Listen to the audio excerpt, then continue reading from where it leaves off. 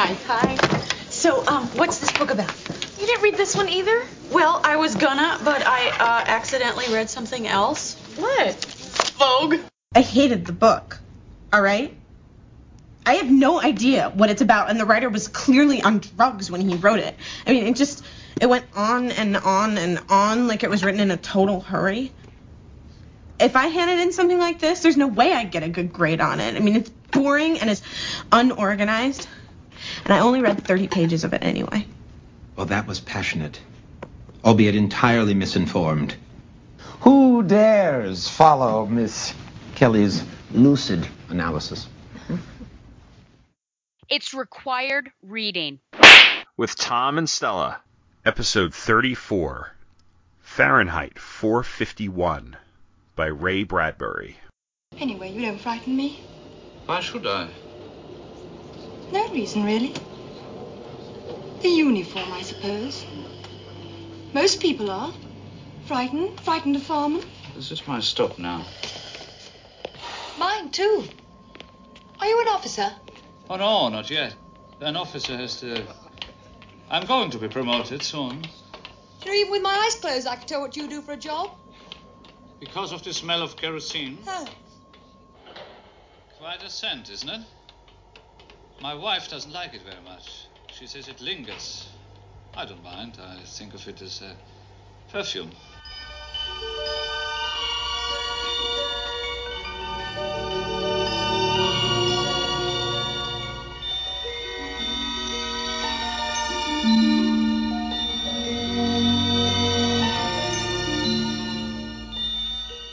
Hello and welcome to Required Reading with Tom and Stella, a podcast brought to you by the Two True Freaks Internet Radio Network. This podcast is all about books and literature, and each month we will take a thorough look at one piece of literature that we've both read, and we will determine whether or not it is worthy of its reputation. As always, I'm Tom Panarese, and I am joined by my co-host, who is the Clarice to my Montag, Stella. Thank you. I'm glad that I'm the sort of catalyst for him to really start considering things. But also I'm concerned because I think her fate is... Yeah, unfortunately, I hate to say that, but I think the personality suits you. Hey, fine with me. Yeah, I mean, her questions and everything, yeah. Absolutely, yeah. And before we begin, I do have to give a quick apology to the listeners in that I have a cold, or I'm getting over a cold. I had a cold about a week before recording this, so I'm a little stuffed up and a little sniffly, but hopefully I come out clear. My voice is nasal to begin with, so it's probably not much of a difference. But we are doing Fahrenheit 451 by Ray Bradbury, a seminal work of dystopian sci-fi, and I'll get into the context of the book and the real life history and everything behind it in a moment. But what we always do with this is we talk about what our history with the book is. So Stella, what is your history with Fahrenheit 451? Yeah, it's kind of a weird little history, which is funny because this was one of the books on the 10th grade curriculum when I went to high school. Mm-hmm. However, it was only for one of the 10th grade honors class. And the other 10th grade honors class read something else. And I was trying to, remember because I thought, is that really what happened? And I texted my best friend and said, were you in 10th grade honors? And she said yes. And didn't you read Fahrenheit 451? Whereas so she read Fahrenheit 451. I did not. And our class read, what's it with the boys? Lord of the Flies. Okay. So it's kind of weird that that would weird. happen. We were kind of discussing why on earth would he have done that? I guess it was his first year, so it was either an experiment or because we were not the poorest of the three schools in the county. We were the second of the three poor wise. So maybe there was a classroom copy issue, and maybe he only had so much, so half of it. So anyways, that's that. I just think that's really weird. But it was on my Rory Gilmore's reading list, so I read this. It was probably maybe in the first year or first 2 years when I started doing the reading list. And then, so it's been enough of a space that I could enjoy it this time. And it's funny because I was recently watching an anime called Library War. I think it's not Library Wars, but it's only 13 episodes, and it's actually about censorship. And the government is like censoring, but you have this military force on the side of libraries that protects things and everything.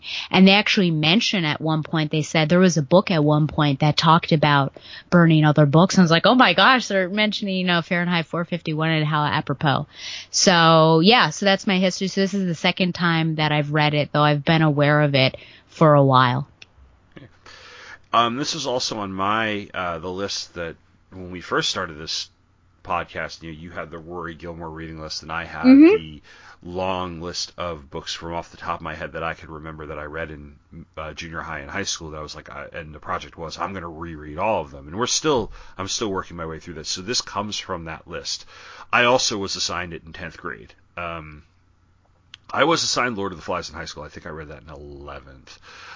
So I first read this in 10th grade in Mrs. Tabor's class, and then reread it again about 5 or 6 years ago, because for about 3 or 4 years in a row until I left my previous school, I taught this as part of the 10th grade curriculum. So I'm very familiar with the book. So, and I have a copy in front of me of what was the 60th anniversary edition that was published in 2013. So it has an intro by mine has an intro by Neil Gaiman, and then it has a bunch of ancillary materials doing a little bit of the history of the book, as well as reviews that were published and essays that were published about Fahrenheit 451, which I had never read until just reading for our episode, because I had seen this edition. It was the one we had in the school where I was teaching it. I always just kind of read the main text. I read the introduction. The Neil Gaiman introduction is really good. Some of the ancillary materials, it's interesting, but it's kind of like DVD extras, where some of the stuff's really interesting and some of it's like, I see why it's there, but I don't really care. So let's get into the book. Let's get into who Ray Bradbury was and what Fahrenheit 451 is and how it came about. So Ray Bradbury is our author. Probably one of the most well-known names in American science fiction in the 20th century. He was born in 1920 in Waukegan, Illinois, and he wrote more than 36 books throughout his career, including Fahrenheit 451, as well as The Martian Chronicles, The Illustrated Man, Dandelion Wine, and Something Wicked This Way Comes. He also wrote hundreds of short stories, including The Veldt, which is a story that I've taught and really enjoyed, The Pedestrian, There Will Come Soft Rains, and All Summer in a Day.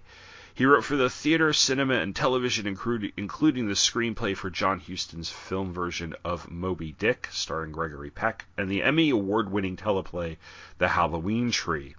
He was the recipient of the 2000 National Book Foundation's Medal for Distinguished Contribution to American Letters, the 2000 Pulitzer Prize Special Citation and numerous other honors, including a Prometheus Award for Fahrenheit, the National Medal of Arts, a World Fantasy Award for Life Achievement, and 3 rather interesting honors.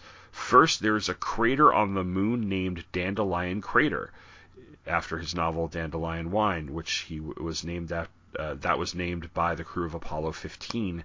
There is a Ray Bradbury Park in Waukegan, Illinois, and the place where the Mars Curiosity rover landed in 2012 was named Bradbury Landing. Ray Bradbury passed away in 2012 at the age of 91 after a lengthy illness, and his personal library was willed to the Waukegan Public Library, where he had many of his formative reading experiences. Now, our book, Fahrenheit 451, is named after the temperature at which book paper burns, which is something Bradbury claims he found out by calling up a local firehouse and asking. Literally, that's what it was. There was a story from Slate magazine that I used to use when I taught this in 10th grade, called "Does Paper Really Burn at 451 degrees Fahrenheit?"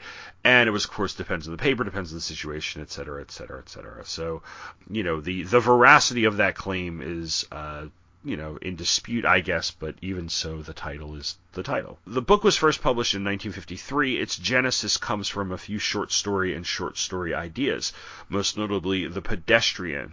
This involves the police stopping and harassing a random pedestrian one night because that person happens to be out for a night walk, something nobody does in that society because everybody sits at home and watches television. He also wrote a story had a story called Bright Phoenix that he then expanded into a novella called The Fireman, which his publisher then said would work better as a whole novel. So he expanded that novella to the complete novel that you and I read for this show. And the cool part of this story is that Bradbury wrote this book on a typewriter in the basement of the UCLA library, and he had to rent the typewriter at 10 cents an hour. Oh so my. you picture this guy typing as fast as he could, pumping quarters into a rentable typewriter, like you're playing a video game. That sounds expensive. Yeah.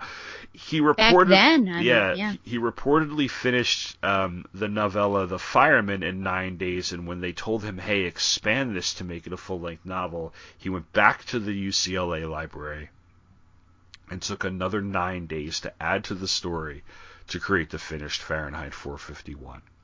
The book, which is a dystopian novel centering around censorship, and we'll get to the plot in a little bit, actually has a peculiar history of censorship itself. According to the book that I've used a few times in this podcast already, 100 Banned Books, the publisher expurgated several portions of the book and published a special edition with more than 75 passages modified to eliminate words such as hell, damn, and abortion, as well as some other content. Nobody really complained about it because few people noticed it or were aware of it, including Bradbury. Both versions of the book continued to be published, with the complete uncensored one called the, quote, adult version, until 1979. So that's 24 years after publication. That's when Bradbury was finally alerted to the censorship. I think a friend alerted him, or a student or a teacher or somebody alerted it to him. To it, and he demanded that the publisher fix it, and they did. Now, one of the results of this, by the way, is that the incident set in motion the creation of the American Library Association's Young Adult Division of their Intellectual Freedom Committee. They looked into expurgation by school book clubs such as Scholastics and found that all of them did cut and censor books to some extent. They began to urge teachers to speak out about this and demand that an expurgated book be clearly identified on the copyright page as, quote, an edited school book edition. There have been actual challenges to the book beyond that, in the way we expect challenges to go. In 1992, students at Venato Middle School in Irvine, California, were issued copies of the novel with numerous words blacked out. School officials had ordered teachers to use black markers to censor what they felt were obscene words such as hell and damn. Before giving them... It's like extra meta, almost. They're like doing this thing that's... Oh, man. The irony is delicious. Yeah. Before giving them to the students, parents complained about this action, and the newspapers ran a story about the irony of censoring an anti-censorship novel. The school then announced they would not use those copies. In 2006, the parents of a 10th grade high school student in Montgomery County, Texas, demanded the book be banned from their daughter's English class reading list. Their daughter was assigned the book during Banned Books Week, but stopped reading several pages in due to the offensive language and description of the burning of the Bible. Again, the irony, it's like it's not promoting the burning of the Bible, it's part of the dystopian... Anyway, in addition, the parents protested the violence portrayal of Christians and depictions of firemen in the novel. And very quickly, I do want to note that there are a few adaptations. It was adapted into a film by famed New Wave French director Francois Truffaut. It's Truffaut's only American film and one of his, I think it's only or a few films in color. Montag is played by Oscar Werner, and both Clarice and Mildred are played by Julie Christie. It was the plot has changed quite a bit. It's actually not a very good movie. It was adapted into a stage play in the late 70s by Bradbury himself. This play also diverges from the source material. Most importantly, it makes Clarice older, because in the book she's 17 years old, this character. In the movie, they make her like a older, like an adult, a 20-something elementary school teacher. And Julie Christie at the time, this is the 1960s, this is right around the time she did Dr. Zhivago, so she's like starlet, ingenue, like, very, just one of the more beautiful actresses in Hollywood, sort of level of Hollywood sex symbol. So, and both of those versions have her survive and meet up with Montag at the end of the movie. It was also adapted into HBO into a miniseries starring Michael B. Jordan as Montag in 2018. Yep. I did not see that, so I can't comment as to whether or not it was good. I heard mixed reviews. The BBC did a radio dramatization in 1982, and there was a graphic novel adaptation done by Tim Hamilton in 2009. I have read that because there was a copy at my old high school, and there were a couple of copies, and I used to give them to some of the students I knew who struggled with either English or struggled with reading, and it really worked well. It was a really well done book as far as a graphic novel adaptation, and apparently it was authorized by Bradbury to do. So, because sometimes you see graphic novel adaptations of famous works of literature like Shakespeare or whatever, and they're all right, but they could be better. This was pretty quality. So, our story has 3 parts, and I will give the title to each part before I give the synopsis of that part. Part 1 of Fahrenheit 451 is called The Hearth and the Salamander. Fahrenheit 451 takes place in the future, and our protagonist is Guy Montag, a fireman. But Montag does not have the same job that we expect from a fireman in our present-day world, because instead of putting out fires, he starts them.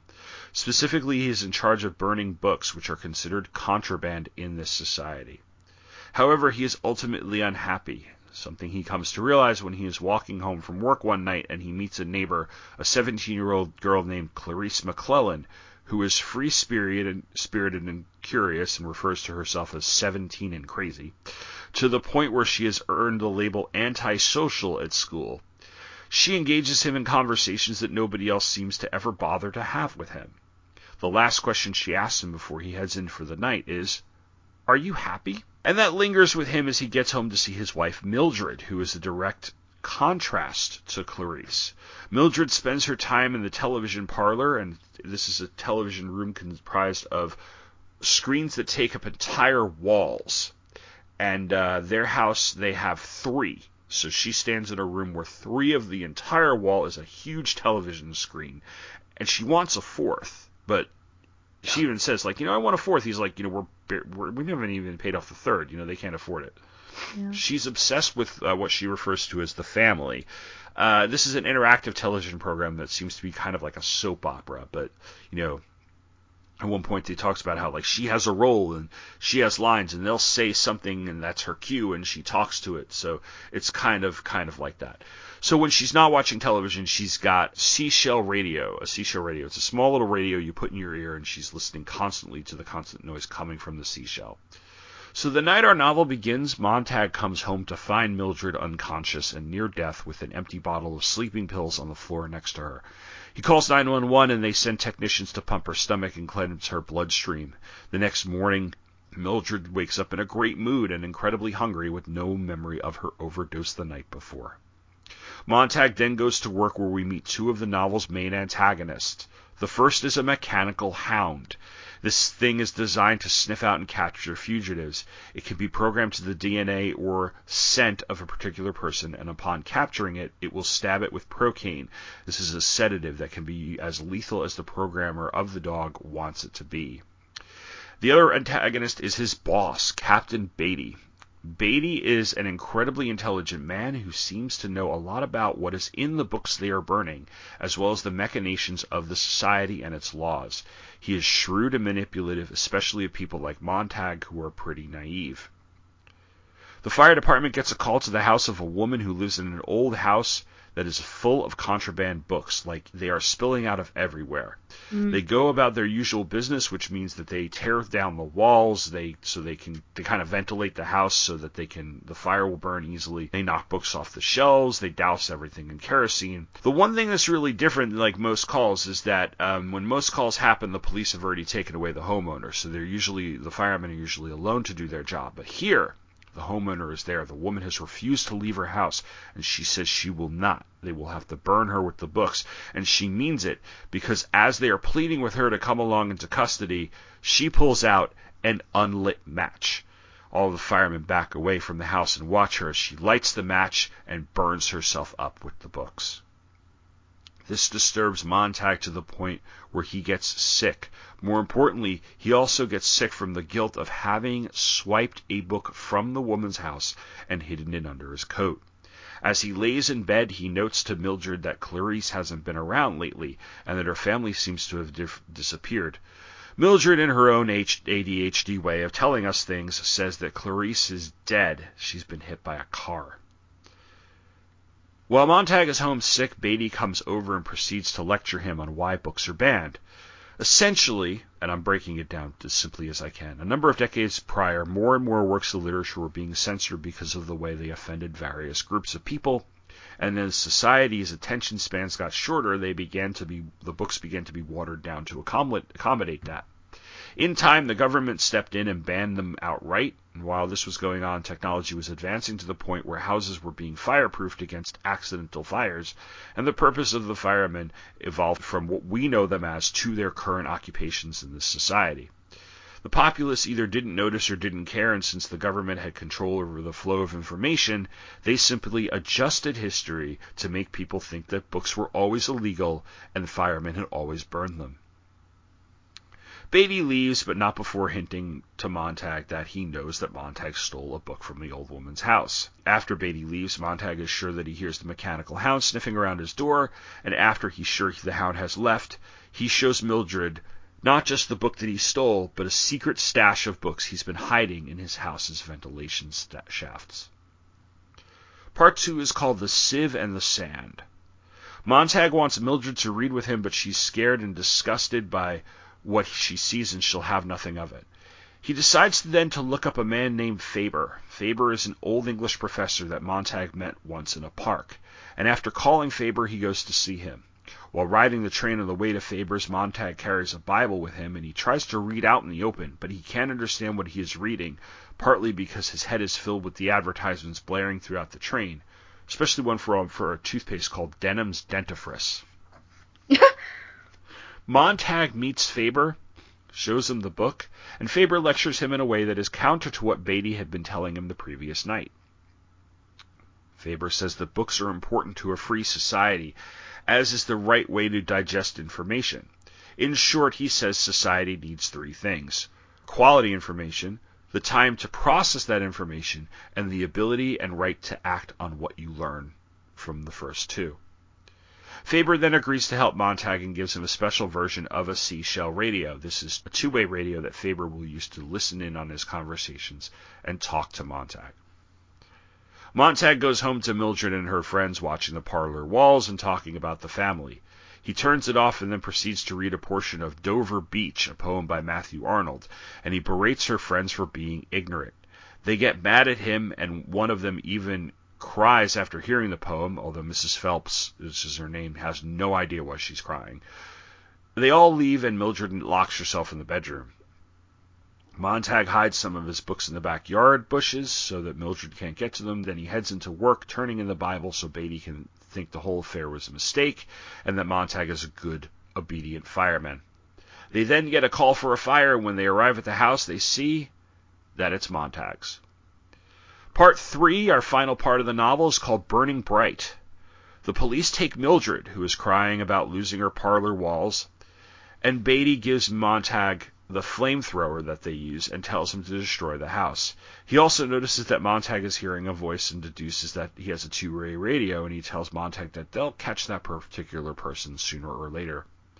Montag burns the house and gets a particular glee out of destroying the parlor and the family. Beatty then says he's under arrest, but instead of going quietly, Montag turns the flamethrower on Beatty and he kills him. They release the hound, release the hounds. Yep. They release the hound, which manages to stab Montag's leg with the propane needle at least once before Montag is able to turn the flamethrower on it and destroy it. Montag takes off running, and he's in a lot of pain his leg's completely asleep, and if you've ever tried to run on a leg that's completely asleep, Pins it really and does needles. help. Yeah. So he takes off running. He gets some of the books out of his backyard, the one that he could retrieve, and he heads to another fireman's house where he plants a couple of books there. He then heads to Faber's, risking crossing the highway where he's almost run over by a car full of nutjob teenagers. And when he arrives at Faber's, they disguise him by ridding him of those clothes, giving him some of Faber's old clothes, and dousing him in whiskey. Also that the search party and any other mechanical hound they have can't find him by scent.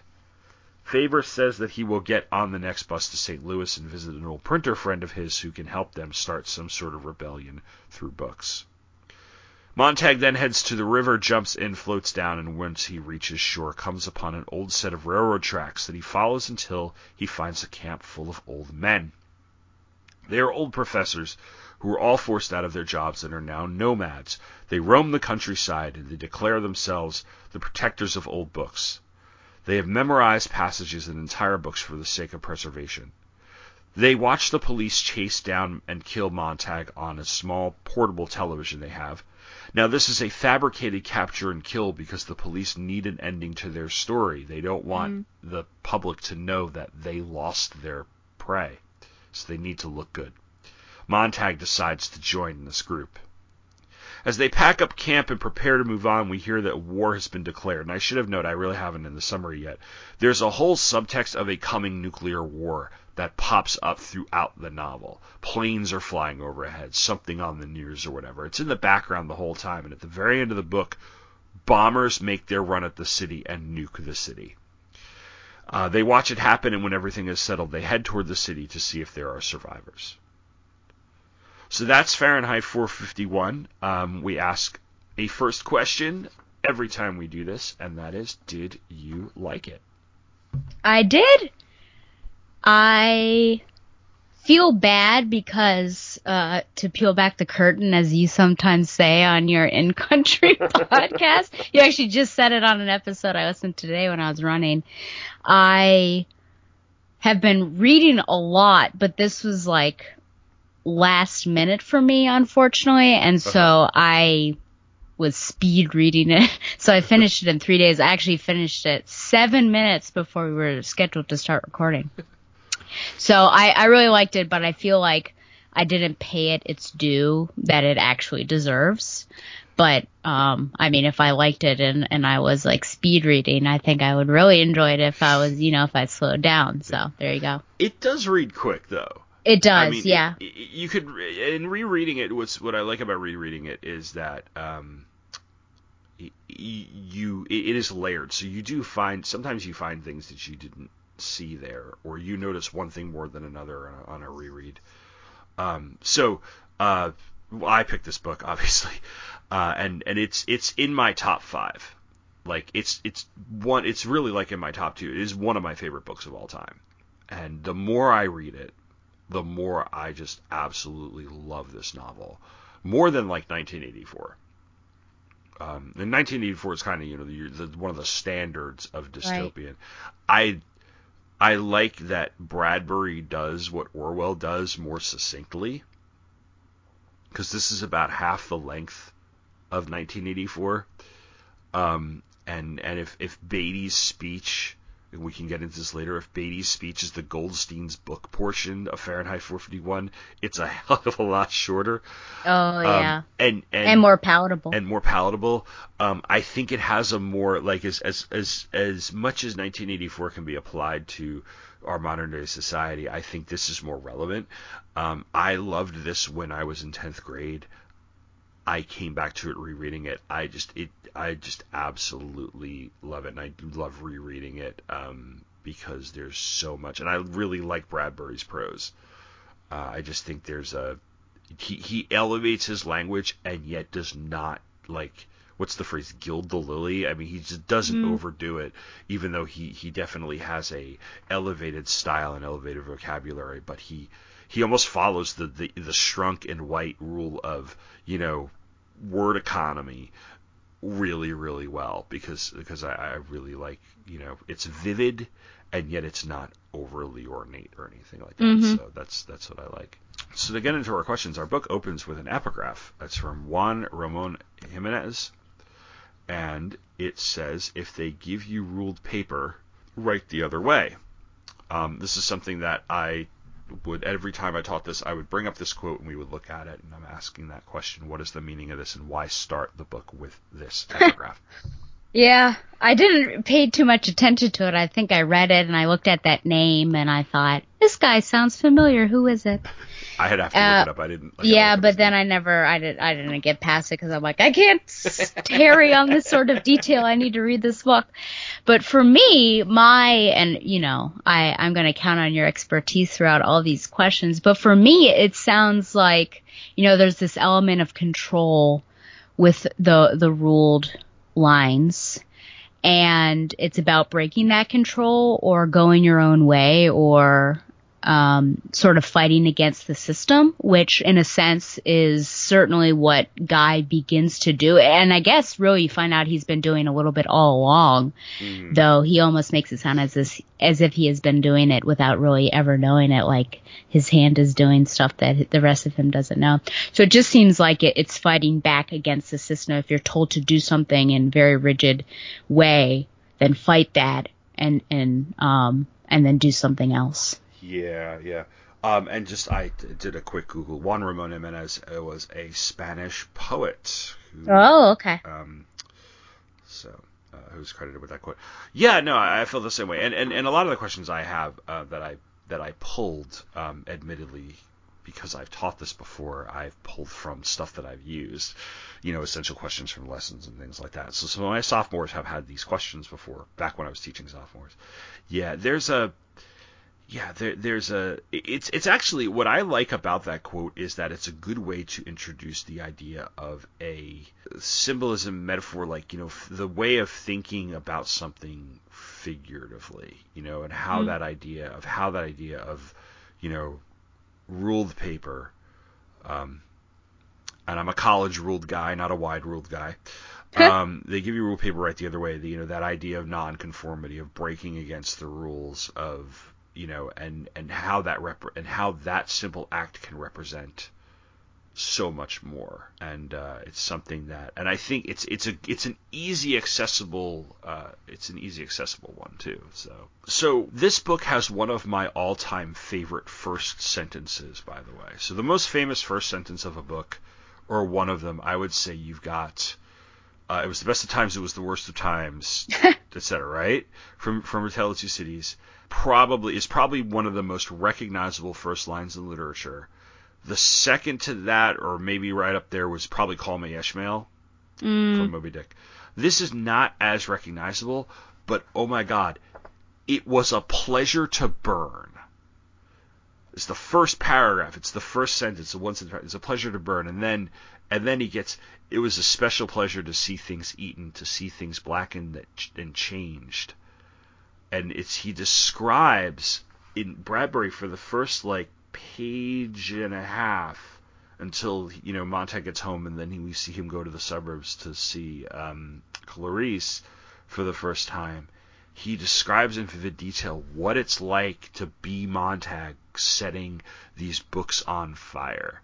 And it's this violent image, and it's beautiful in its violence in a way. It's like just this vivid description, and you get this sort of weird passion that comes from what they have, that there's the relationship between them. And I just wanted to point that out. But he gets home, and he runs into this girl that he's never seen, this new neighbor, and she introduces him, and she says, "Are you happy?" And he's like, "Yeah, of course." And then was like, "Well, no."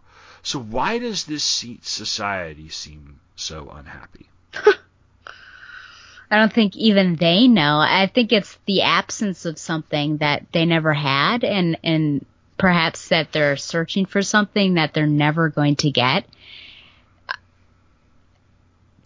Not having books, not having memories almost of the past and everything. I think it's just almost looking for something that's not there and feeling this emptiness and just being done with it. But it's so weird because they don't even realize that they're unhappy, which is and they're just committing suicide, and people are like, that's just what happened. And the woman, Mildred, Yeah. Mildred taking the pills and saying, I just forgot how many I had taken. So like, it's almost like out of body experiences, like them doing this without them even knowing it. But I think it's honestly this void that they feel like there should be something there, but it's not. And so this seeking that they're never going to find, knowing that there's this emptiness, but can't really put a finger on what it is, and trying to fill it with other things. Like Mildred, I think she tries to fill it with the family, and I don't know what other people do. I think for the most part it probably is those screens as much as they can do. But yeah, that's how I perceive it. Yeah, and the whole thing with Mildred overdosing, and it's a suicide attempt. That's, you're right, she doesn't even realize she's trying to kill herself. Mm-hmm. Montag is somebody who comes to realize something is wrong, but he's not sure. Whereas Mildred never does. And yeah, you're right. They don't know why they're happy, and she, they send these technicians, and even they say, he's like, why didn't they send a doctor? They're like, do you know how many times we get this call per night? And they hook her up to this machine that essentially pumps her stomach, and it kind of cleans out her blood. It's like they change her oil. It's like an oil change, and it's so like cold and routine, and they talk, and it's these subtle hints of, Bradbury never has the narration of everybody in society was unhappy, and he never goes into the explanation of like, this is all the things. It's like, this is here, and you are, it's left to you to jump to this conclusion of like, oh wow, there's a lot of people in this book, there's a lot of people in this society who are unhappy, and they might not even realize it. The fact that she remembers nothing the next morning except that she's really hungry, and that he's like, you don't remember, like, and she's hiding something that she doesn't even realize you're there. You're right. And their attention spans are like crazy like nothing. With the screens and things. And the idea that, because you and I spend our time in front of screens. Yeah. And even I notice that there's a certain level of engagement with a screen depending on what I'm doing. And there's a certain level of, certain pieces of entertainment I think are fulfilling. And then there's stuff you turn on, then there's stuff you put on for noise. And the idea that it's just stuff flashing at you and stuff flashing at you and stuff, it's at, even commercials themselves, like, stuff like that. And you're bombarded with images and things like that. And you, especially with a phone or something, there are times where you can even feel in your body the way this thing is affecting you, and you're like, I need to get away from it, because you have that switch in your head that says, okay, this is creating a response in you that's like, no, I need to go do something else. Whereas Mildred doesn't have that. She's a zombie. She's a slave to the thing. What did you think of her? Gosh. Because she's one of my favorite characters in this whole book. Is she really? Yes. Wow, because you're going to have to explain that. Yeah, what did you think of her? For sure. I just found her, I don't know if annoying is the right word. Like, I almost wonder what it would have been like to have Montag without anyone. And I was thinking, because I did like the HBO adaptation, but I feel like there wasn't a Mildred in there. I'm going to have to rethink about this, but I just remember Michael B. Jordan. I don't remember a Mildred. But yeah, well, I guess it sums up everything, right? Their relationship, you can't even remember until the bitter end how they met, which was insane to think about. And not interacting at all with each other. Like, he is trying to, but she does not give him anything. All about her family, and I guess she's an actress. That's as much as I could work out, because she's given lines and things to read through, and she's the one who turns them in as well. And so it's almost like living, you know, I think there's a one of my favorite lines actually in the Tennessee Williams play by Tennessee Williams. Cat on a Hot Tin Roof is, gosh, if I can remember it now, is that we're not married, we're just living in the same cage. And that's absolutely what this situation is, because they're just like two separate people that are inhabiting the same space, but that is it. So I think through her, I didn't care for her, so I'm interested to hear what you say. I think through her you get to really see, I think, where humanity is. Like, you get to see this dullness almost, and suicide and everything. With Montag, you get to see someone almost exploring a little bit more, and what society was a little bit, or, you know, trying to get back to that. So you just have two sides of the situation that's at hand in the city right now. I love this character because the way I read this character is that she is a brilliant satire of the trope of what at that time was becoming the 1950s. This was written in 1950s, published in 1953. This was becoming the Eisenhower era suburban housewife, and the idea that woman's role was to stay in the home, and the home was an extension of her. Like, they were, you know, I mean, if you look at ads from the 50s, and we used to buy a calendar every couple of years called Fabulous 50s Advertising, that was just these totally like classic housewife, you know, ads and things like that, and they're totally sexist and everything, but it's this idea that, like, you know, she is so supposed to be part of the home, and ultimately is unfulfilled, because all she is you know, is this housewife who sits down home and does TV all day. And I see this now. Maybe I'm misreading it. Maybe, you know, but I see this as him calling out the inherent sexism in society of expecting women to do nothing but sit at home and watch TV and be in the house all day. And if you amplify it, you know, because it's one thing to be like, okay, you're going to do housework all day or take care of the kids, but it's just, you amplify it where she doesn't have to do everything. You notice that a lot of the house is automated. Yep. And which is a trope in a lot of Bradbury's science fiction. He uses the whole idea of an automated house a few times. One of his short stories, There Will Come Soft Rains, is there's no human in it. It's a post-apocalyptic story, and the only voice is all the things going off in the automated house, and it's incredibly sad. It's such a great story. I recommend it. And the Velt is about this parents like basically letting this virtual reality nursery raise their kids, and it ends horribly. So he's gone to this whole idea of technology in the house becoming this thing, and it kind of controls Mildred. And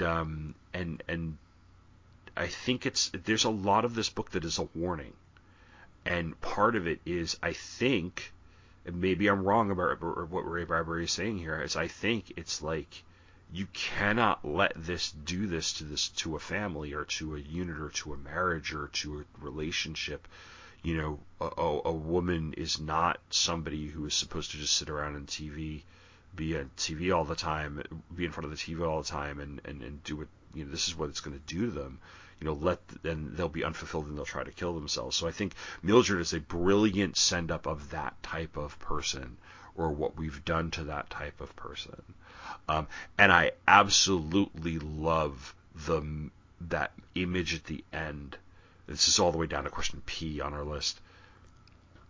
When the war comes, because remember, the early 50s, you know, it's the Cold War, so it's this heightened threat of nuclear war, and the war comes, and Montag perceives the dropping of the bomb as like it getting closer and closer to the city, and closer to like when it's like right in front of Mildred's face, and he pictures her at like the last second realizing, like, she finally realizes everything, and but it's too late, and it's just it's a very sad moment. And it's a very sad moment for him, but I think it's a great way to end her story, or end her. Sorry. Because I don't think she's a villain in any way. I think she's a victim. So I think that she's a victim, and I think she's a great satirical character. So that's why I love this character. Mm. But there wasn't a question, was there? No. I was waiting to see if you had anything else to say. No, I mean, I get it in that perspective, but otherwise, I just think that, Mildred. What do you think about Clarice? We'll talk about the other woman in the story, and then we'll get to Montag and then some of the other men and some of the men. I like Clarice. I'm sad that and I'm pretty sure she was played by, what's her name? Something, Ledoux, that was in the most recent Bond. Oh, yes. I think in that. Anyways, I shouldn't keep referencing that, but I'm pretty sure that's what it was.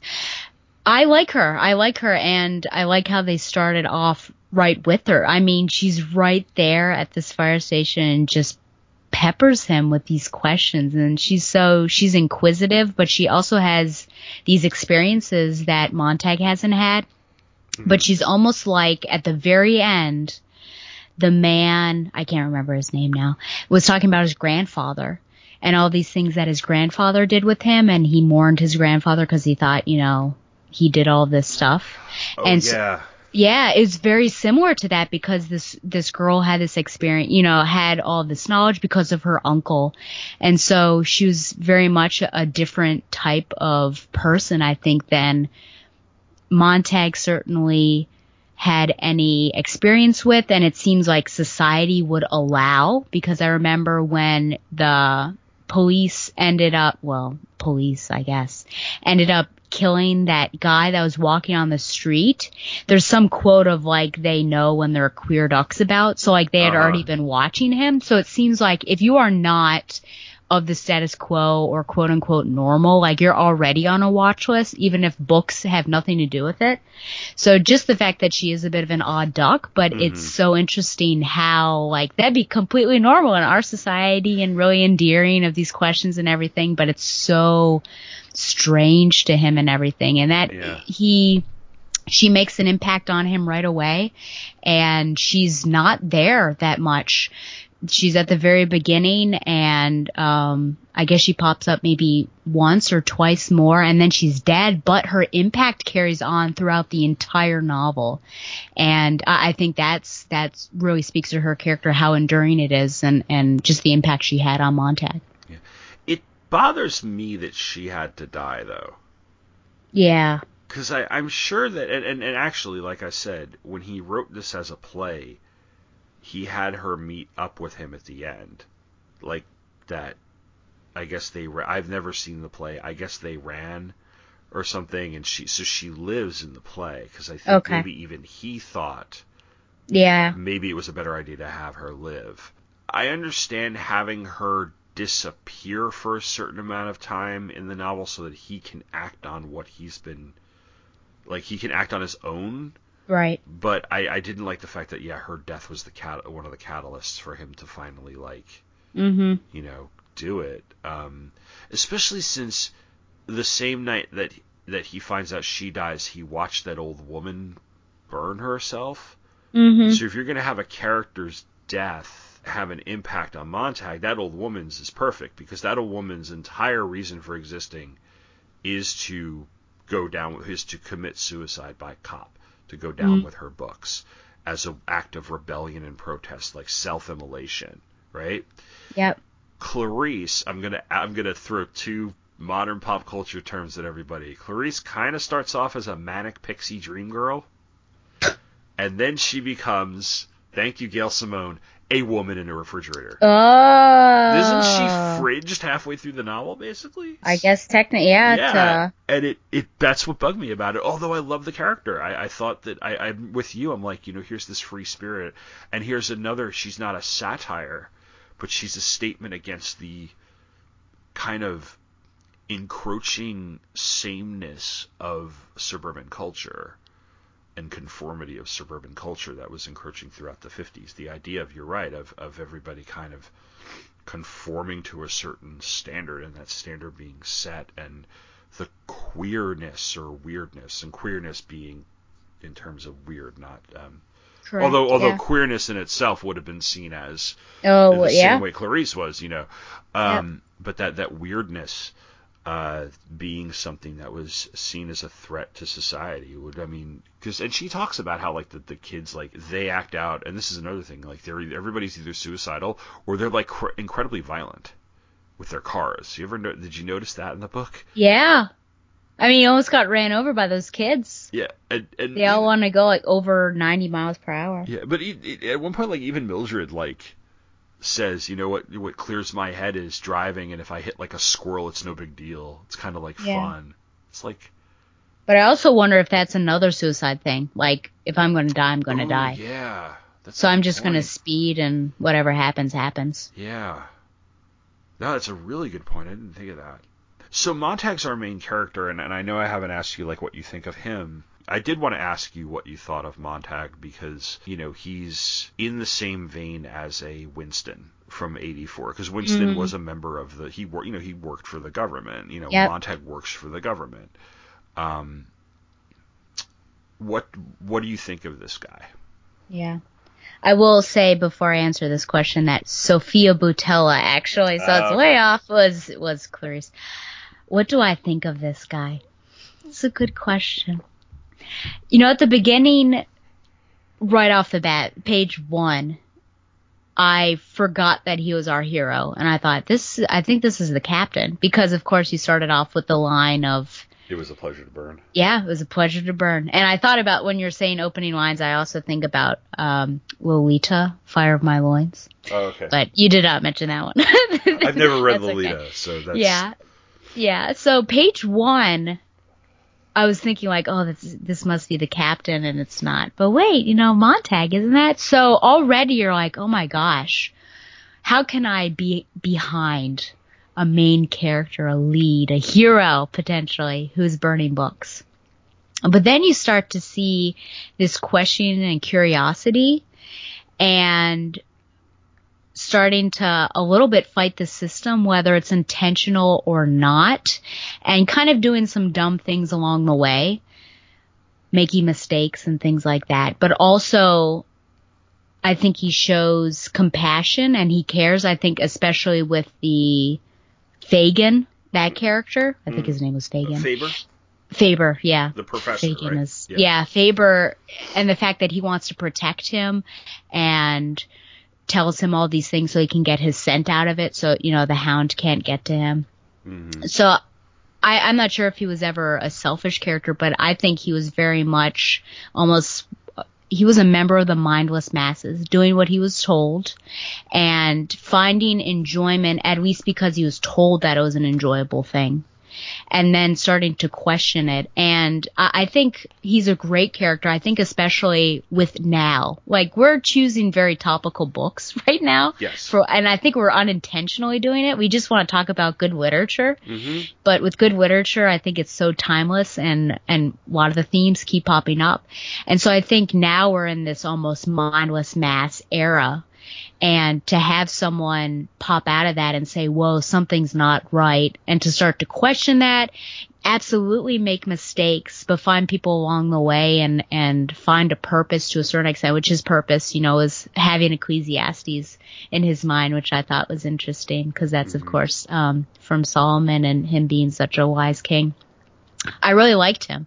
And it's funny because it starts off with that, it's a pleasure to burn. It's so like icky and makes you feel uncomfortable. Yeah. But to see him struggle, and he's certainly not a perfect guy. And I thought, oh man, why would you put that book under your pillow? And like, that was a really intense scene, and the wife and everything. And he's really 3-dimensional, and dynamic, I guess, to a certain extent. I mean, he's certainly not a static character, but I feel like there's got to be a more powerful word for him. I think he's just a really interesting character. I think he has more flavor, if I can use that term, than the main character does in 1984. I just feel like Montag has a little bit more personality, in my opinion. But I like him as a character. I think the other thing is that, granted, Winston is stopped before he'd really do anything. damaging.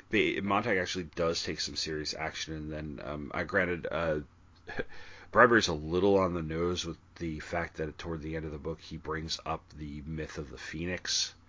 Yeah. And he kind of applies it to Montag, and Right. so it's not subtle, but I think that's an earned lack of subtlety, and I agree with you, because he really is like reborn. And what I laughed earlier when I was going through the history of the book and how the one parent had objected to the book because of the way it treats Christians and the Bible, and there's a whole like baptism and rebirth image at the end of the book, and the fact that, and we'll get to the end of the book in a little while, and you're right, the fact that the one piece of literature that he holds on to is Ecclesiastes. So I'm reading this parent's complaint. I'm like, you never read the book. You never read the book past the first thing you didn't like. And it's like, no, it's not a religious book, but it's not an anti-religion book. It's just, but it calls upon the goodness of certain images in our, in our culture. And I like the fact that this is something that I don't know if I picked up on it the first time I read it when I was 15, but when I read it again to start teaching it, of how Bradbury foreshadows the end of the first part with him revealing all the books to Mildred, because he's always looking at the vent. Yeah. He stops and looks at it. He stops and looks at it, and like if you pick up on it, you're like, there's something back there, or there's something, and he's in the way that she's unconscious or subconsciously trying to kill herself. He's subconsciously trying to rebel. Like, it implies that he's been stealing books for a while now. Yeah. But the idea that he is conscious of it only seems to happen now with catalysts like Clarice and this woman who burns herself. And there are things you could possibly do completely unconsciously. Not unconscious in terms of sleep. Unconscious in that you do it without realizing you actually do it. There are things that a lot of people could do, and that sort of thing is one of them. And it's a really brilliant way to have establish his character and have these threads. Yeah, I'm with you. There's a real fully realized character here. And then we get to Beatty. So that scene at home, because Beatty just sits there and he lectures him, and the book's under his pillow. At one point, Mildred feels the corner of the book, and Montag's like, shh, and she's like, oh, and Beatty's like lecturing him and kind of turning the screws a little bit, and it's such a tense scene. Sure is. So Beatty's got this description of the way books have come to be banned. Mm-hmm. And it's this whole, like, you did it all to yourselves and we just stepped in when we felt the need to. Does it make sense? Is it a convincing argument? Or is he convincing as a person? So it kind of a two-part question. Like, what do you think of Beatty as a villain, as an antagonist in the book? Yeah. And does his argument, at least in a objective, logical way, make sense, or could it be convincing to somebody? So as a villain, and it's hard for me to call him that, I feel like, because he's just gone with the flow. Yeah. Let's call him antagonist. Certainly to our Montag. You know, he's the opposite there, but he's doing what society is there to do. Montag is the lawbreaker. So it's interesting to think of him that way. And he does give grace to Montag to a certain extent. He says that everyone is given, I think in Family Guy, right? Spider-Man swings down and saves Peter, is that his name? And says you only get one with his web. And so it seems like, I just remember that scene. It seems like everyone gets one, and he gives that to Montag, but of course Mildred had called it in, so it's anyone's guess as to whether or not something would have happened as well.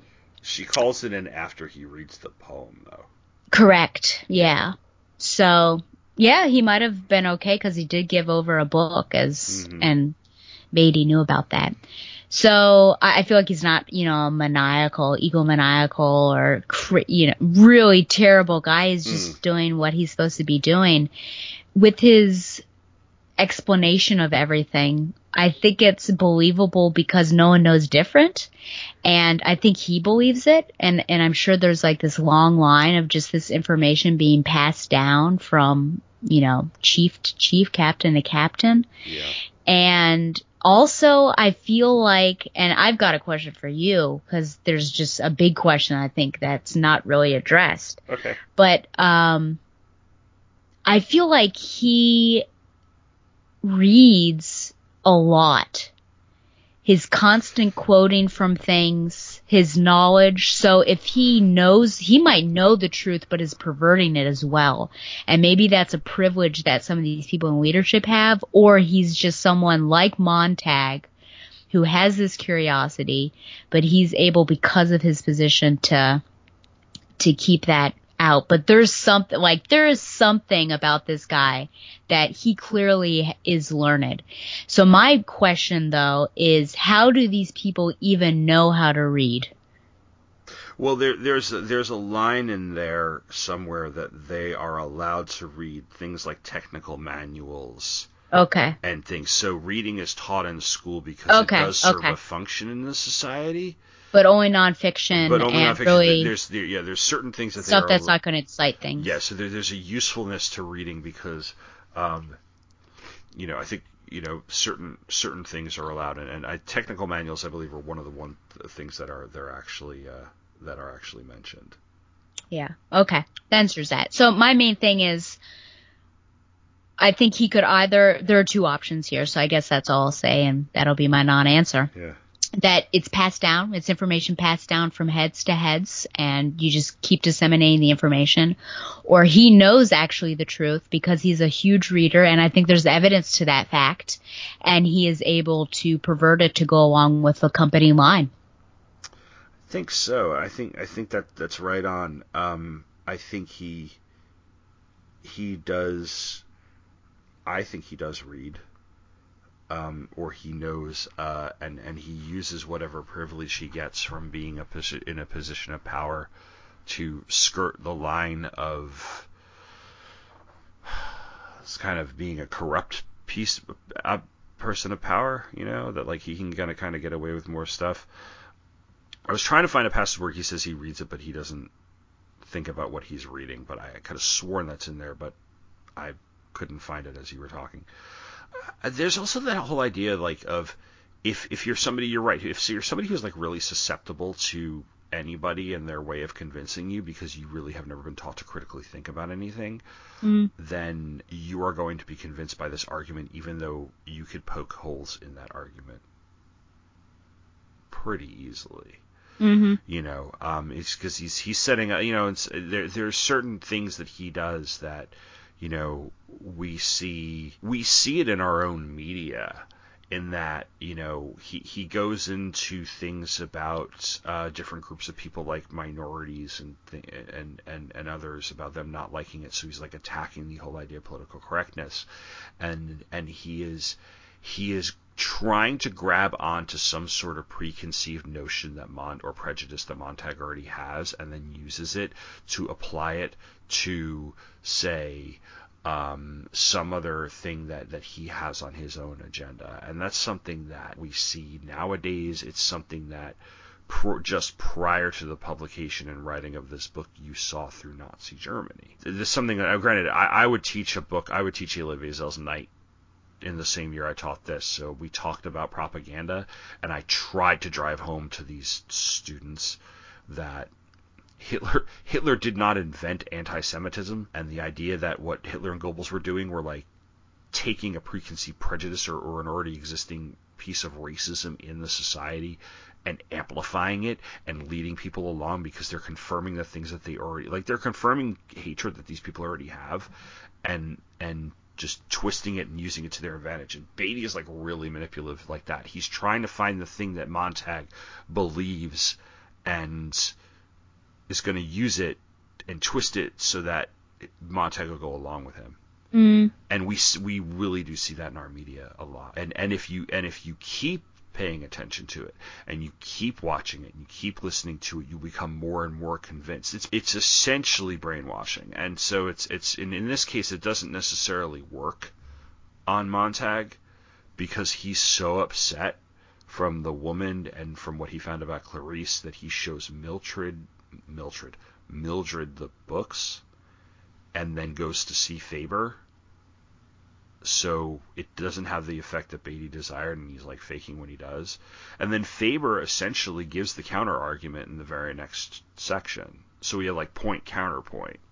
That's how I always presented it. I always would present the two speeches they give and say, okay, like how are they in direct contrast with one another?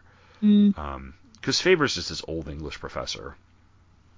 So kind of like Alan. Professor Allen? Yeah. So if we're casting the movie, if I'm Montag, you're Clarice, Alan is Faber, And Shag is Beatty? I'm gonna really give Shag that much credit.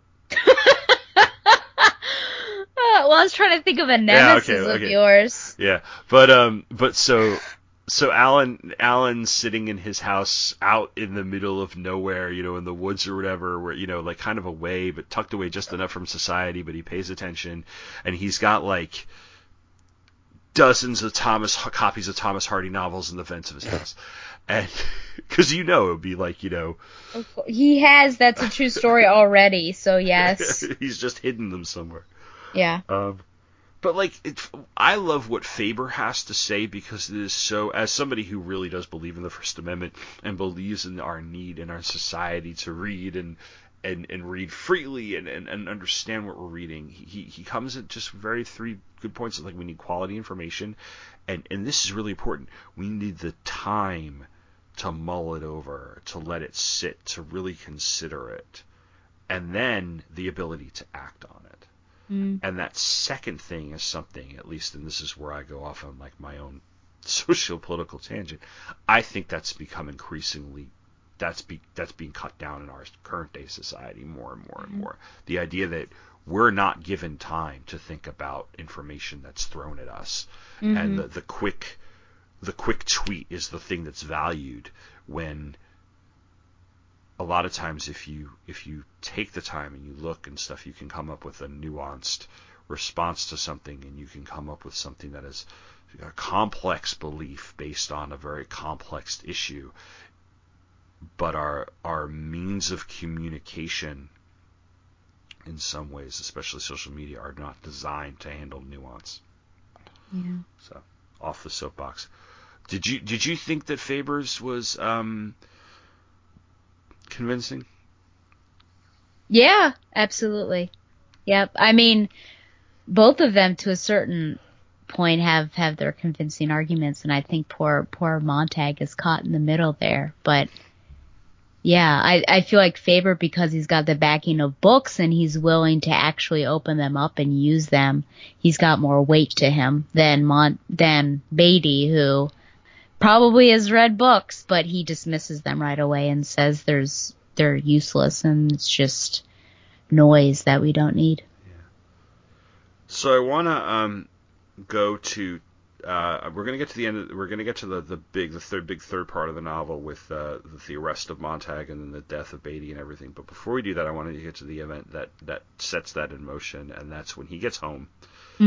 And all the ladies, the coffee clatch is sitting around, So he reads this poem. I'm going to read the excerpt. Dover Beach by Matthew Arnold, by the way, is a long poem. I wrote a paper about Matthew Arnold in college. I might have quoted Dover Beach. It's his most famous comment. So this is one of the last parts, the last few stanzas, and it reads, "The sea of faith was once too at the full and round earth's shore, lay like the folds of a bright girdle furled. But now I only hear its melancholy, long withdrawing roar retreating to the breath of the night wind, down the vast edges drear and naked shingles of the world. Ah, love, let us be true to one another. For the world which seems to lie before us like a land of dreams, so various, so beautiful, so new, hath really neither joy, nor love, nor light, nor certitude, nor peace, nor help for pain. And we are here as on a darkling plain, swept with confused alarms of struggle and flight, where ignorant armies clash by night. And then the next line is Mrs. Phelps was crying. Mm-hmm. So why this poem? Because it's offset. It's like in italics and everything. Yeah. And then why is she crying? I think it gives voice to everything that they're feeling, but they can't put a name. It goes back to your first question of this unhappiness that everyone is feeling, but they don't know that they're feeling. And I mean, this poem for me is like very sad, I think, and it just melancholy and all of this stuff that's going on, and gives voice to what's happening in their particular world with that last line of ignorant armies clashing by night. And so I think that she's listening to this and is voicing something that she has felt but has never put a name on or anything. And so this unhappiness is like bubbled forth. But even she probably doesn't know why she's crying. Yeah. And I love the line, the first line to that last stanza. Let's be true to one another, for the world which seems to lie before us like a land of dreams, so various, so beautiful, I knew, hath really neither. Like that contrast and like, let's be honest. It's the sadness of the world and things. And I think you're right. I think it really drives things home. And then he goes off on the rant. Right. Because she's just there like, you're terrible, you're making us cry. They're like, they do not react of like, because they don't know how to deal with it. I don't think they've ever seen each other cry. They've never really shown genuine emotion toward one another in that way.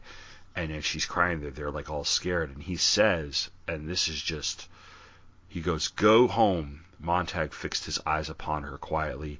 Go home and think of your first husband divorced, and your second husband killed in a jet, and your third husband blowing his brains out. Go home and think of the dozen abortions you've had. Go home and think of that and your damn cesarean sections too, and your children who hate your guts. Go home and think of how it all happened, and what did you ever do to stop it? Go home, he yelled, before I knock you down and kick you out the door. And they leave, and the doors slam, and the house is empty, and then Faber's like, you're an idiot, and Mildred's all upset. And that rant it's like, to me, it's a moment where he truly crosses like the last like event horizon, so to speak. Like, there's nothing for him to go back to after this. He has fully gone into that act of rebellion, because he is expressing emotions that he has had for a long time, and he's never been able to express that anger, that rage inside him over what these people represent. Mm-hmm.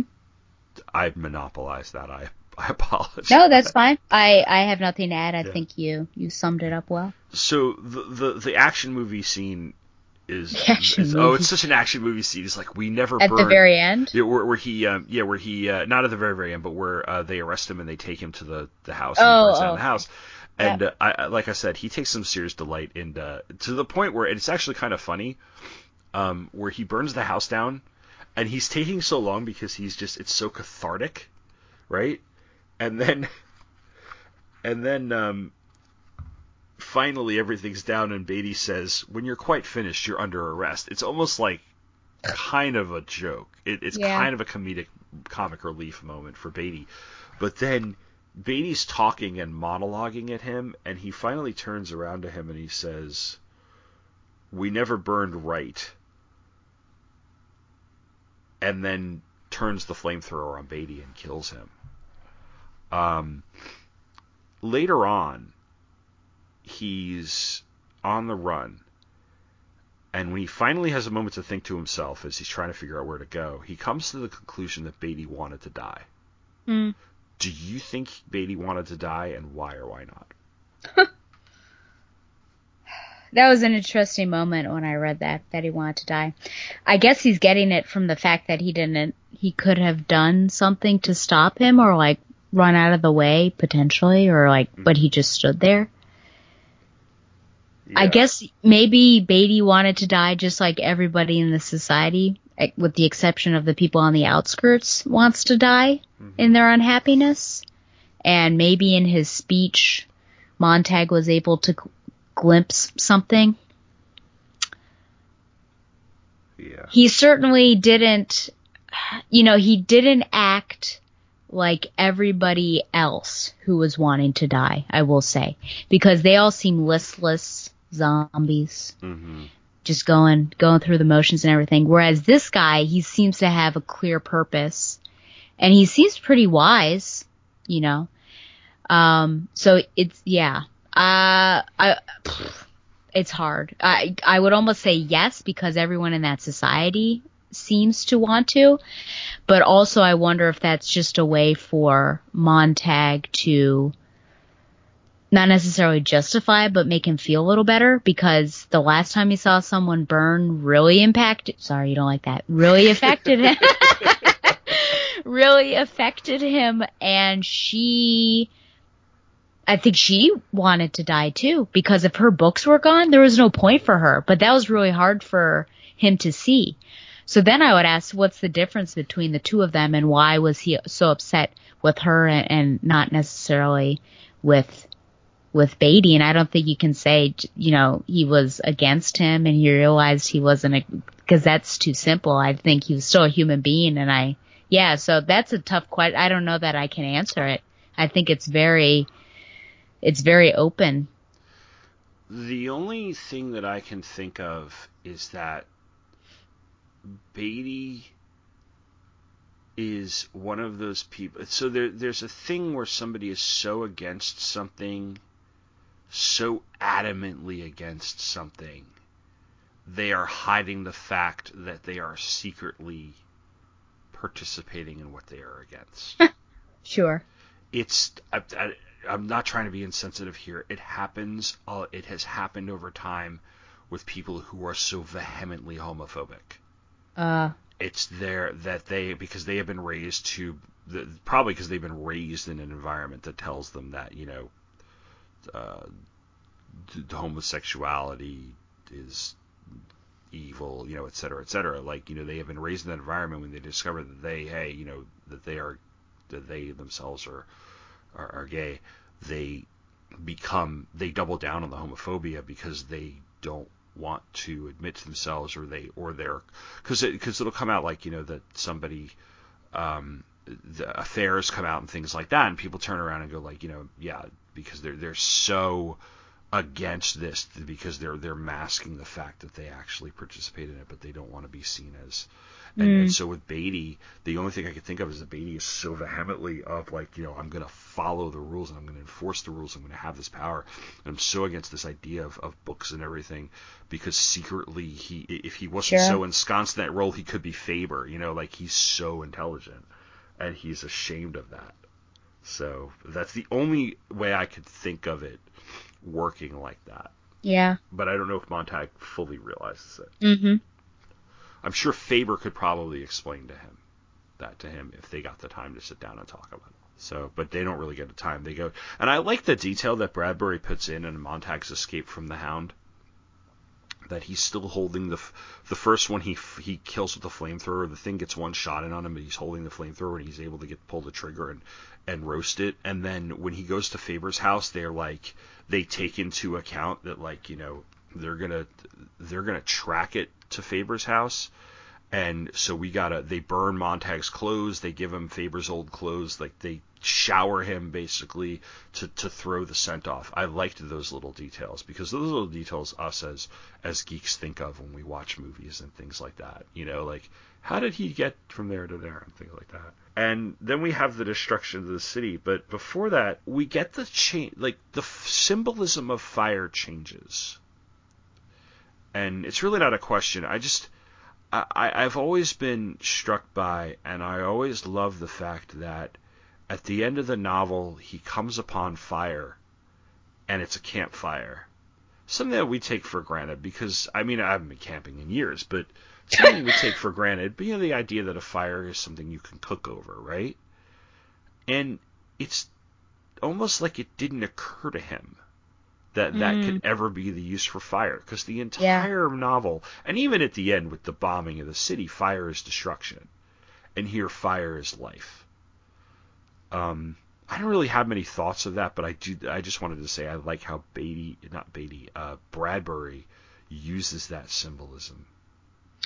Yeah, and I mean, fire is such a primordial thing. It's one of the things that we really need to survive. You said, an element of life, I think is that what the words you said, right? And so I think to Virgil's Aeneid, and after those poor guys have been sailing all over the place and they finally land in Carthage, which is not where they need to be. But the first thing they do is light a fire and get food going. The two things that they need. Yeah. And so to have this destruction that he's been living with, and then to show the opposite side of this essential thing, and also this fellowship almost of people gathering around it in unity rather than disunity and destruction, I think is a really nice dichotomy that he's able to frame the book with. Mm-hmm. Yeah. And then, I really don't have much to add to that. It was a really good point. And then we get that image of the phoenix and him kind of, which is another thing of fire, which is rebirth, and the idea that Montag is fundamentally changed.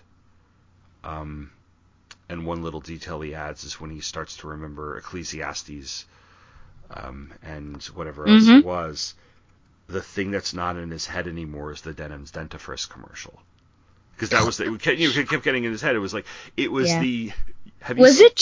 you explain that to me? Because I've read it a couple times. Is it just like blasting on the subway? Yeah, it's repeatedly. It's blasting on the subway, and then it gets stuck in his head. Because it was insane in that section. Because he's on the subway and they're playing. It's just this idea that it's just playing on the subway over the PA or whatever, and it's just noise. Oh, the noise. Isn't that a line from Dr. Seuss? Yeah, it's the Grinch. It's the Grinch. Oh, is that when you did that on purpose? Yeah. Okay. So, he says, so Montag remembers the book of Ecclesiastes, a little bit of Revelation, but they eventually assign him something. They assign him a book, so like, if we ever lose this one guy, you become Ecclesiastes. And you're gonna work on who you are. So he has a new purpose in life. And the Denham's Dentifrice thing now reminds me of. Have you seen Inside Out? Yes, I have. The gum commercial or whatever it is that keeps getting stuck in her head in the. I think so. Yeah. I think I remember this. Because that's what it reminds me of. It's a total earworm. But there's two more questions I have, and then we'll finish up with the would you recommend it?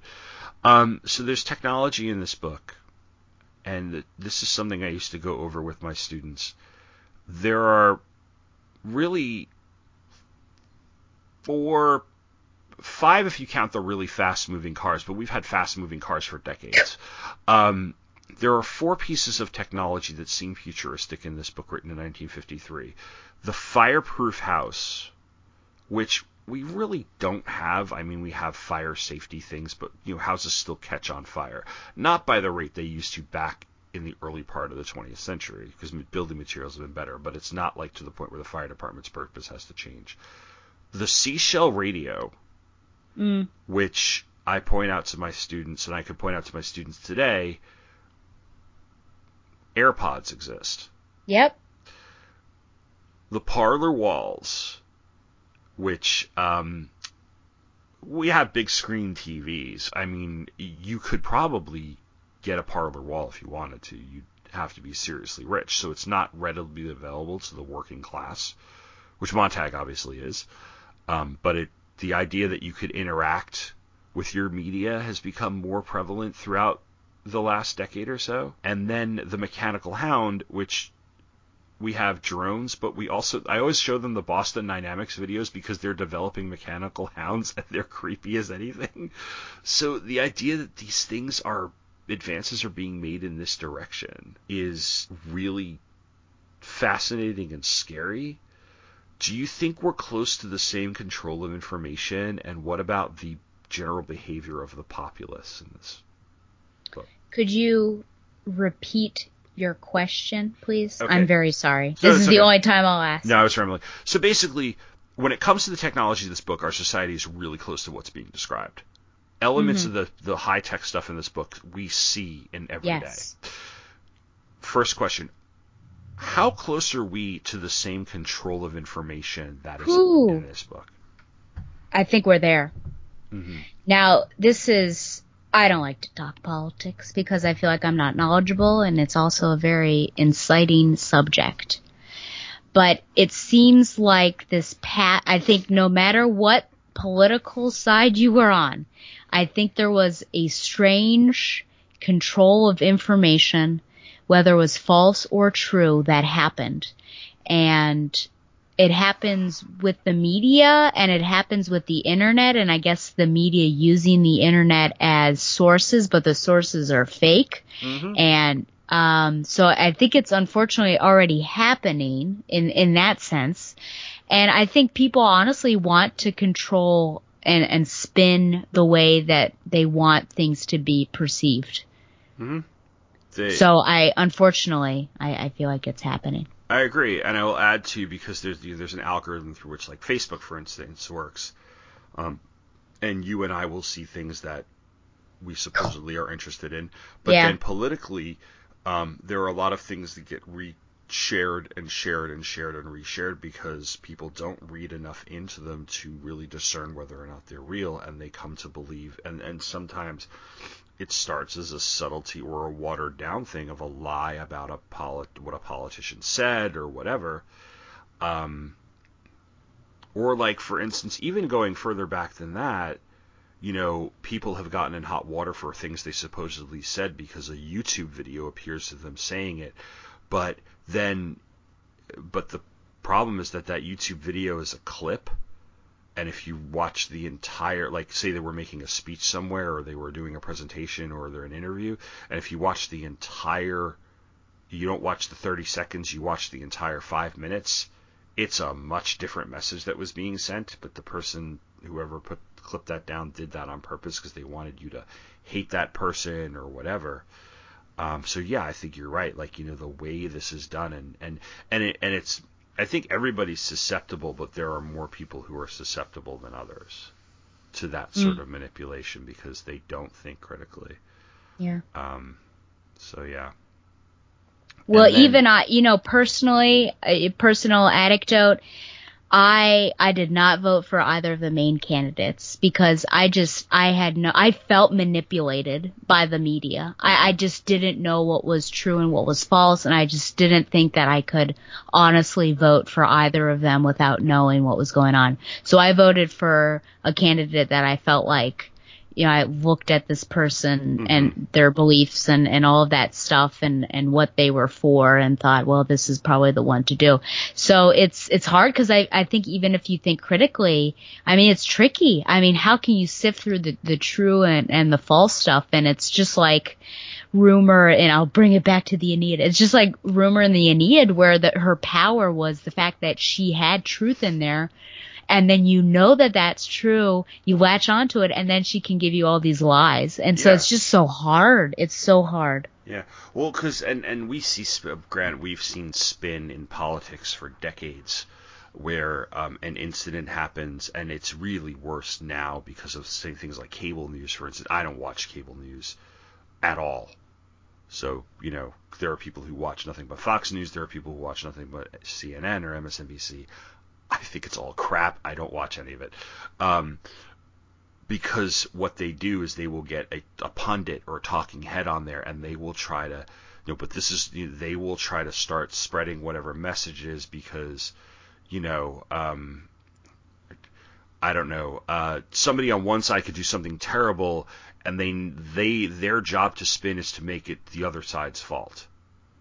And things like that. And that's been going on for decades. But at the same time, yeah, you're right, this spin and things. And the misinformation, one of the things that's really telling is that they talk about the history of the firemen in there. And they talk about how, like, the first fireman was Ben Franklin or something. Ben Franklin, yep. But that manipulation of history and how history is taught and how history is related is another thing that's come up in our society. I mean, you and I are in Charlottesville. There's been a huge debate that's gotten violent over why there are Confederate statues in the middle of Charlottesville. And so we're recording this on August 14th. It's 2 days after the 2-year anniversary of the Unite the Right rally in August 12th, 2017. this past weekend, the Washington Post had a really good article detailing the history of those statues, just of those statues, and going back through the historic record of their dedication and why they were put up there and how it was to intimidate the African American population. And it's a really comprehensive article, and it's really good, but there's the actual facts of history and the complicated aspects of history and the complicated parts of people in history. For instance, like Thomas Jefferson and some of the other people who were prominent figures in history around here. And then there's the myths and the manipulation that goes on to make them heroes and villains or falsities and things like that, and that's something that goes on in this book as well. That's a point that you can pull out of there and then have a really good discussion with them. Mm. If you were, last question, if you were one of the members of this nomadic group at the end, so I come upon this thing, and let's say like in the movie and the play, you survived. So there's you, Mike, Don, you know, Alan's people. on a bus to St. Louis, and we'll find him later. Because Faber, as far as we know, Faber survives the bombing at the end because he said he was going to be on the bus. So I want to say that Faber lived, and unless it was an atomic bomb. Yeah. As I read it, I'm just like, are they actually all dead at the end? They're alive. They survived the bombing. I think it was an atomic bomb, but they're so far out of the city that they're outside of the, I could imagine they die after a certain point from radiation poisoning. Probably, yeah. But I like to think that the ending is a little more hopeful than some of the others we've seen in dystopian literature. It's actually one of the reasons I like this more than 1984. There's no hope at the end of 1984, and I understand the point of that. Yeah. I feel that Fahrenheit 451 has a glimmer of hope, no pun intended, in the ending.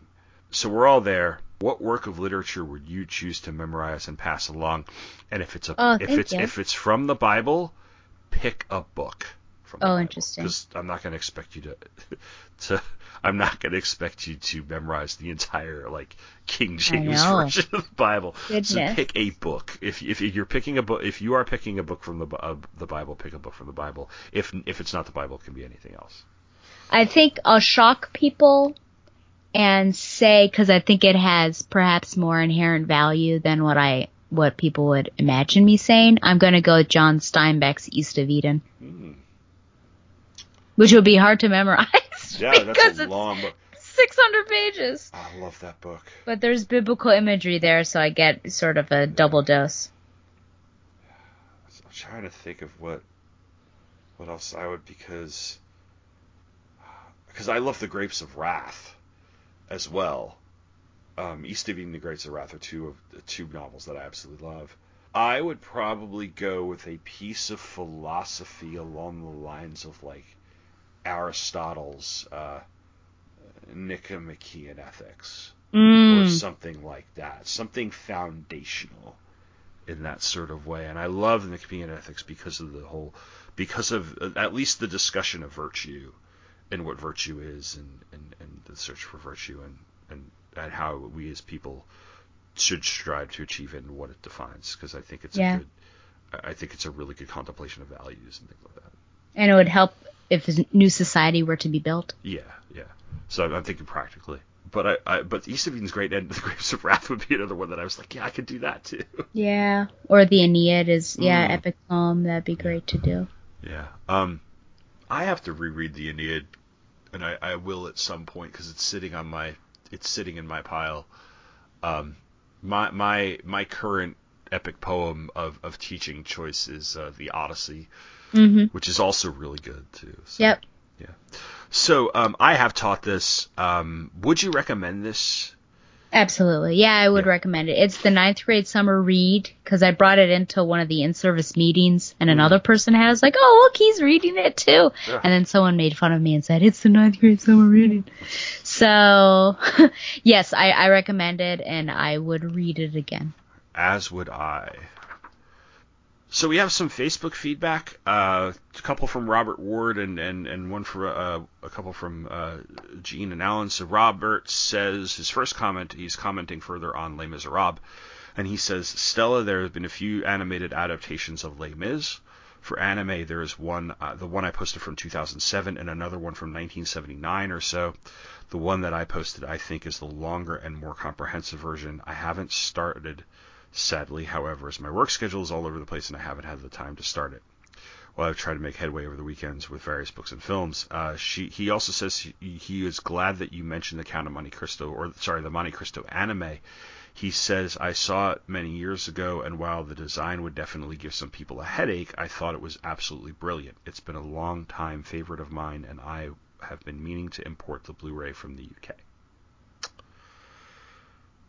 So, I don't have much more than that. I just wanted to include that because I know the idea of the subject of the anime versions of some of the works of literature we're talking about came up. Yep. Yeah, with Les Mis especially. So, all right, you've got our next one. Yes, this is from Gene Hendricks on God Loves Man Kills. He says, I finished reading this last night and listened to the episode today. You're right, it does still hold up really well. My religious takeaway is a bit different, of course. I kept thinking that if I were confronted with someone spewing that nonsense, my reaction would be, quote, your God sounds really bad. Maybe you should try a different one. Well, yeah. And then from Professor Allen, he apparently liked the Vanity Fair episode, especially the parts where we talked about him, which was entirely too much, and Tom did it again. Yeah. This one. Yeah. I'm sorry. No, you're not. He keeps pumping quarters. Anyway, Alan was very nice and sent me some comics through by way of Stella. They were some classics illustrated books. Yes. Yep. All right. Robert also commented on the God Loves Man Kills episode. He said that Tom scored another dunk on this one. I guess he meant the selection. I follow the show to get exposed to works I've never read or might have been exposed to, and as it so happens, I've only read a couple of X-Men comics in my entire life, so this story is a huge blind spot. I've seen every film except Dark Phoenix at least once, played a little of a couple of games, and I think I've seen one or two episodes of the cartoon. Screenshots of Jubilee look awfully familiar. I actually thought about which comics I could remember reading and can only think of two. I remember a few years ago reading an early issue and seeing the whole short-lived Professor X having a theme for Jean. I do remember, I know that like in the Lee Kirby stuff there was this sort of, because I've read that recently and it was kind of cringeworthy. Moving on, he says, I want to say once I was at a Walgreens waiting for my mom's prescription to be filled and reading the entirety of some X-Babies comic. I remember when they would do the X-Babies or whatever bit. I think Mojo was always involved with that, but I'm not sure. As for the comic, I liked it. I probably would have liked it more if I weren't so tired of Trump and the MAGA crowd, though. I didn't feel too lost with the team dynamics, but the political and religious zealotry just hit too close to everyday news to appreciate as much as I wanted to. I'm not sure I understand Claremont's opinion on his writing of Stryker. The novel for Battle Royale, because we had mentioned in the Hunger Games, we mentioned Battle Royale. I think I had mentioned I didn't realize it was a novel, because I always knew it as a movie. He says the novel for Battle Royale came out in 1999 and the film like a year later. There are rumors that a remake will be made for the 20th anniversary, but sadly it will probably be mistaken as a ripoff for the Hunger Games and Fortnite, as it occasionally is. The film had a sequel, although it's not held up in as high regard as the first. I think all the characters are pretty great and interesting, except one who is very Terminator. The romance doesn't feel as forced as Katniss's either. So I did put Battle Royale on my Goodreads to read list. I haven't checked to see if our library has it, but I am on a backlog, so it might be a little while. But it's a thick book. It's like 900 pages, I think, or it's like 600 or 900 when I saw it on Goodreads. So, yeah, I'll keep you posted, Robert, if I do. Well, I will, but when I actually get to it. Okay. I believe the movie I have somewhere in like my Netflix to watch list or something. So if I ever get around to it, I might mention it. Streaming or disc? I don't remember. It might be Okay. on the disc. I think it was streaming at one point or another, so I remember bookmarking it somewhere. Okay. Let me just say that. I remember hearing about it and bookmarking it somewhere, so I may get around to it. So thank you. And again, if you have feedback on this or even a past episode, please email in, even if you're up here and you're like, I want to go back and talk about, or you re-listen to, which would be cool, something like, I don't know, Vanity Fair, or I don't know, LMNOP, or any of the other books that we've read. We will take any feedback on any episode. So keep it coming. But we're about to close out, and this is the same thing we do every episode. We have our next episode will be October. So Stella, what are we reading for next episode? Yes, I finally have the holidays. Tom has been stealing them from me and doing all sorts of crazy things that I don't agree with. So now it's my turn. You're like Frankenstein? So we're finally dipping our toes into the Jane Austen water. Oh God. With my favorite Jane Austen novel and a satirical gothic romance. So hello, Jane Eyre. It is Northanger Abbey. Oh God, it's like the one I don't own. You're welcome, Tom.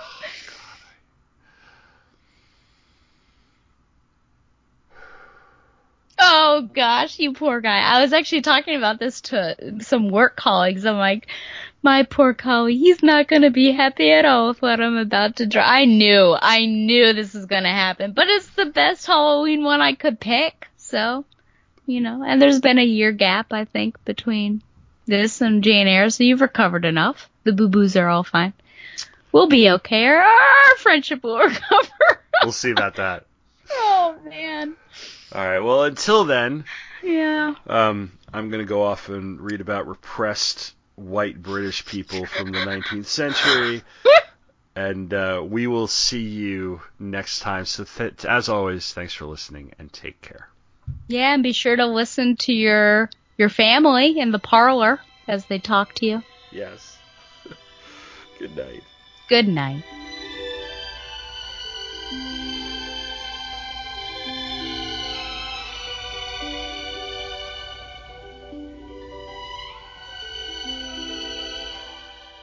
Thanks for listening to Required Reading with Tom and Stella, which is brought to you by Two True Freaks. That's Two True Freaks. If you're interested in learning more about the books we've read or want to comment on the episode, follow us on Facebook at facebook.com/requiredreading with Tom and Stella. If you would like to email us to comment on the episode or continue our discussion, you can reach us at requiredreadingcast@gmail.com. We will read every email we get on future episodes. We're looking for more visibility, so if you liked this episode or the show in general, why not leave us a review on iTunes? If you're interested in following along with the books we read, you can do that and support us at the same time. Just go to twotruefreaks.com, click the Amazon.com link. Every purchase you make will go to support us and the other TTF podcasts. It costs you nothing extra, but it really helps us out. Thanks again for listening, and come back next month for our next episode.